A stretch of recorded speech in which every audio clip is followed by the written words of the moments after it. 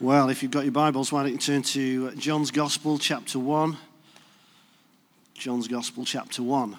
And we're going to look at the first 14 verses. I'm going to read a couple of extracts from that. And so here we go. Verse 1 of John 1. It says, "In the beginning was the Word, and the Word was with God, and the Word was God. He was with God in the beginning. Through him all things were made. Without him nothing was made that has been made. In him was life, and that life was the light of men." Let's go to verse 10. "He was in the world, and though the world was made through him, the world did not recognize him. He came to that which was his own, but his own did not receive him. Yet to all who received him, to those who believed in his name, he gave the right to become the children of God. Children born not of natural descent, nor of human decision or a husband's will, but born of God. The Word became flesh and made his dwelling among us, and we have seen his glory, the glory of the one and only who came from the Father, full of grace and truth." How many are glad of verse 12 that says, "To all who received him, to those who believed in his name, he gave the right to become the children of God"? Have we got any children of God in here this morning? Yeah. I love the thought of being a child of God. All these testimonies this morning, the ones we had last week, of God's grace and love on us and caring for us and providing for us, etc. I just put this down here. This just happens to be the running order from the carol service. I don't know what it's doing up here still, but it's a bit out of date. Okay, we're going to come back to John 1 in a few minutes. But really we're continuing our theme on the names associated with Jesus. It was interesting, the second song that we were singing this morning, one of the lines in it is, "Show me who you are and lead me in your love to those around me." This whole series about the names of Jesus, names associated with Jesus, is really to help us to find out a little bit more about who he is, that we may know him, that we may make him known. Yeah? And so that's what we're about in this season. So today we want to focus on the thought that Jesus is the Alpha and Omega. Jesus is the Alpha and Omega. And there you've got the Greek symbols for Alpha and Omega. And we find this particularly referenced in Revelation. John's revelation that he had when on the Isle of Patmos, he was in the Spirit on the Lord's day, he described it. And the Lord begins to speak to him and show him things. And in Revelation 1, verse 8, he says, "I am the Alpha and the Omega, says the Lord God, who is and who was and who is to come, the Almighty." Then if you go towards the end of Revelation, Revelation 21, 6, he said to me again, "It is done. I am the Alpha and the Omega, the beginning and the end." And then the last chapter of the whole book, chapter 22, verse 13, "I am the Alpha and the Omega, the first and the last, the beginning and the end." So this whole thing, the Lord is revealing to John this sense of who was, who is to come, the beginning and the end, the first and the last. I guess in our English language, if we were to say it, we would say, the Lord would say to us, "I am the A and the Z." Not Z, because we are not American. I am the A and the Z, the beginning and the end. So Jesus is the Alpha and the Omega, but what does it mean? It's great to know it, but what does it actually mean? And I think as we go through these different names associated with Jesus, it begins to reveal a little bit more about who he is, his character, and definitely we find that with this whole thought of Alpha and Omega. So, as I mentioned, Greek alphabet, first letter Alpha, last letter Omega. Jesus, he's saying, is before all things, including the time that we know. A scripture that we sometimes reference over the Christmas period is a prophetic scripture about the coming of Jesus. And it's in Micah chapter 5, and it's in verse 2, where it says there, Bethlehem Ephrathah, though you are small among the clans of Judah, out of you will come one who will be ruler over Israel, whose origins are from old, from ancient times. This is a prophetic indicator of the coming of Jesus, but whose origins aren't with the birth of Jesus as we know it, the incarnation, but actually of ancient times. Then if you go to the New Testament, and Jesus, in his own declarations, one day he's having a bit of a dialogue with the Jews, and they're accusing him of all sorts of things, and they're even saying, you're demon-possessed. And he responds to them, and you find it in John chapter 8, verse 58. Very truly, I tell you, Jesus answered, before Abraham was born, I am. Whoa. Before Abraham was born, I am. Just remember the words I am for a moment. Jesus, in his high priestly prayer, where he's praying to the Father, you know, that famous prayer where he prays that we would be one, even as he and the Father is one. There's a line in there where Jesus says this, in that high priestly prayer, John 17, verse 5, he says, now, Father, glorify me in your presence with the glory I had before the world began. Stating his existence pre the world that we know it. Now, let's try and imagine this for a moment. This is going to take a bit of imagining because our brains are finite. But let's imagine this stage is the timeline of humanity as we know it. So creation, Adam and Eve, over on this corner, and we trundle through time. We come to the birth of Jesus. We come to life as we know it, the history books that we know, and we don't know how much further we've got to go before something else happens. Okay, so imagine that for a moment. Jesus is saying, I know I have to turn this on to mute.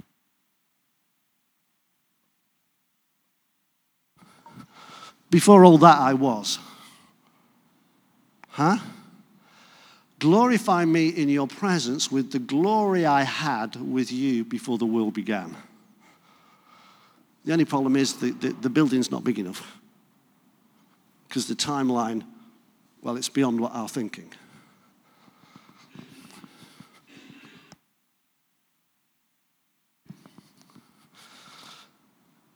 So Jesus is the one who was, he's the one who is, and then he's the one who is to come.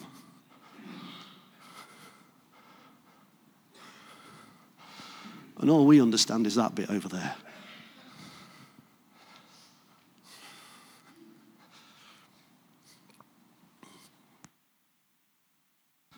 There's a time coming, and we get another prophetic indicator that we often read over the Christmas period.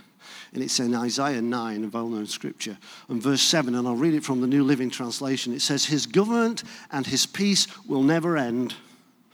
He will rule with fairness and justice from the throne of his ancestor David for all eternity. The passionate commitment of the Lord of heaven's armies will make this happen. He is the Omega, the end.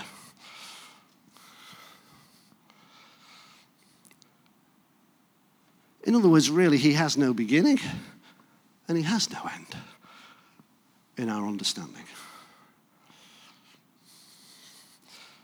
How many are glad that we don't follow a God who, well, is just a man-made deity? Some so-called good ideas, philosophy. The reality is we follow Jesus, the God who manifests himself in our time and space, but yet is of eternal nature. Saying that Jesus is Alpha and Omega is saying that he existed and he always will exist. Isn't it interesting that in the very first book of the Bible, in the very first chapter, in the very first verse, he's named. And in the very last book of the very last chapter and the very last verse. He's named.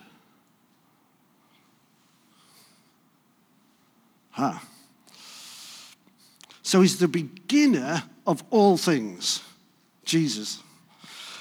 John 1, let's go back to the scripture we read right at the beginning, 1 verse 3. Through him all things were made. Everybody say all things. Now tell me something that wasn't made by him. Through him all things were made. Without him nothing was made that has been made. Wow. Jesus, with Father and Holy Spirit, brought all that we understand into creative being. Verse 10 of John 1 says, he was in the world, and though the world was made through him, the world did not recognize him. Did you know that Jesus is the biological engineer who put the world's ecological systems in place? And we're still discovering them today. We've discovered an awful lot, but scientists keep finding a bit more. Did you know that Jesus is the designer of life's DNA? That only in recent years that was begun to be understood and is still being explored. He put the intricate chemistry of the human body into place. That's my Lord. You know, if you've got an issue, I've got a bit of a, as you can tell probably with my voice, a bit of a cold. But Lord, you can deal with that. That's nothing. You got a health issue this morning. Well, the design engineer is on call. He's overlooking your life. Consider having Jesus, the one with us going through 2019. Because he not only is the creator, but he holds it all in place. Listen to this. Paul writes to the church at Colossae, chapter 1, verse 17. He is before all things, and in him all things hold together. He's before all things, and in him all things hold together. You see, Jesus was not just a good man, not even the best of men. He wasn't just a good prophet, not even the best or the mightiest of prophets. He's not just a deity of many that we could choose to follow. But all things were made by him. And in him was life. And he is the author of the created order. That's my Lord. That's your Lord. All things made by him. He's the reason things continue to exist. Hello? We don't need, here's the thought, we do not need to fear the unknowns of 2019. Because he holds it all together. Jesus knows the beginning and the end of the story with regards to your life. And he's got you in the palm of his hand. Listen to what he said in John 10, verse 28. I give them eternal life. Anybody got eternal life in this place? Gift of the Lord. And they will never perish, and no one will snatch them out of my hand. I was reading about a guy, his name's Lloyd Douglas. He was an author. He wrote a book, it was called The Robe. They made a film out of it. Some of you are old enough to remember. It was released in 1953. Richard Burton was in it. It was about the centurion who was commissioned with the execution of Jesus. But Lloyd Douglas, the guy who wrote the book that film was based on, when he was a university student, he lived in a boarding house, and downstairs on the ground floor of the house was an old guy who lived there. He was a former music teacher, professor, I think. And Lloyd Douglas said, we had this little routine that we went through pretty much most mornings. He said, I would get up, I'd go downstairs, I'd knock on his door and just open the door and say, how are you? What is the good news today? And the old man, he was pretty infirm and he was in a wheelchair. And he would get his tuning fork and he would tap the side of the chair. And as the tuning fork rung out, he said, that is middle C. And then he said, it was middle C yesterday. It'll be middle C tomorrow. It'll be middle C 1,000 years from now. He said, the guy upstairs, he sings out of tune. The piano across the corridor, that's a bit flat. But this is middle C. See, the old guy had found a constant that he could keep referring to. I want to tell you, and I hope you understand, that for you and me, the one constant, the one absolute, of which there is no shadow of turning, is Jesus Christ. He was, he is, and he is to come. Hebrews 13, verse 8, well-known scripture, Jesus Christ the same yesterday, today, and forever. When you consider some of these New Testament statements, some of them claims of Jesus himself, and you consider these and how they sort of link with the Old Testament. And there's an identification with the Godhead and Jesus in the Old Testament. Remember what I talked about I am earlier? Genesis 3:14, where Moses is being commissioned by God to go and bring the children of Israel out of Egypt. And Moses says, well, who am I to go and do that? And God says to him in Genesis 3:14, I am who I am. That is what you are to say to the Israelites. I am has sent me to you. I am. There it is again. When you look at Isaiah, there's a number of references in Isaiah to this, and God speaks to Isaiah the prophet in Isaiah 41 verse 4. Who has done such mighty deeds, he says, summoning each new generation from the beginning of time? It is I, the Lord, the first and the last. I alone am he. Chapter 44 verse 4. I, the Lord, am the first, and with the last I am he. Chapter 44, 6. I am the first and I am the last, and beside them there is no God. 48, 12. I am he. I am the first, I'm also the last. Clear indicators about the eternal nature of God that Jesus references and connects to in the statements he makes in the New Testament. But what about for us today? Getting a measure of that, trying to understand that for ourselves. How should that affect how we live and what we do? Well, Hebrews 12, first couple of verses, I'll read it from the New King James Version, says this. Since we are surrounded by so great a cloud of witnesses, lay aside every weight and the sin which so easily ensnares us, and let us run with endurance the race that is set before us, looking unto Jesus, the author and the finisher of our faith. The author and the finisher. The beginner and the one who will bring it to completion.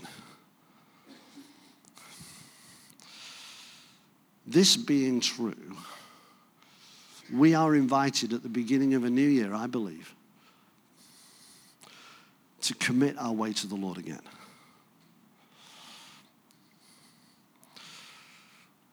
Somebody, one of the baptismal candidates last week, received the scripture from Proverbs 3, well known perhaps to some of you, verse 5 and 6, where it says this, trust in the Lord with all your heart, lean not on your own understanding, in all your ways submit to him, and he will make your paths straight, or he will direct your paths. What a great promise. That's a promise for each one of us. But in order to do this, we are exhorted in Hebrews 12, which we just read, and again, I'll read this from the NIV this time, to cast off everything that hinders. Let us throw off everything that hinders and the sin that so easily entangles. Let us run with perseverance the race marked out for us, fixing our eyes on Jesus, the pioneer and the perfecter of our faith. Musicians, why don't you come back? I'm going to wrap this up. The first song we sang, and Liz referenced it in her thoughts a few moments ago. First line in that song, I think it's the first line, it says, "Come set your rule and reign in our lives again." As we stand on the edge of this new year, are you and I willing to say that again? Come set your rule and reign in our lives again. Knowing that the Alpha and the Omega, the one who holds it all together, is never going to let us down. Are we willing to put our life in his hands?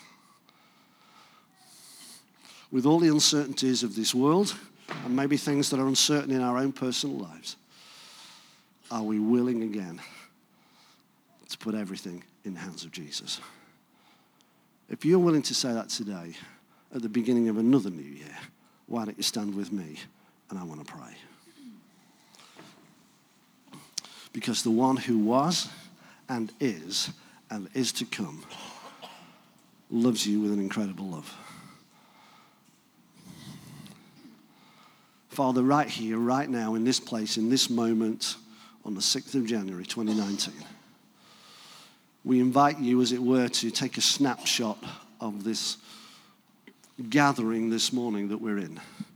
As we stand to our feet, we ask you to take a snapshot of it, and like Facebook, just bring us a reminder of that snapshot every now and again.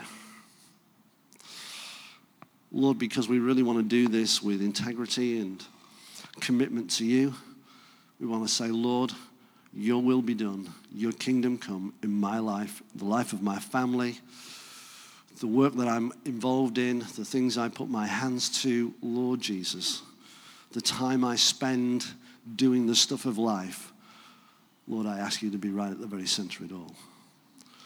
Lord, come set your rule and reign in our hearts and lives again. Lord, I praise you and I bless you because you never change. You are the constant, the one who was and is to come. And then when I reflect on your goodness through the history of my life, I have a confidence for the future that helps me to lift my head to know that you are for us and not against us. And if you are for us, then who can be against us? We thank you for that promise. In Jesus' name, amen.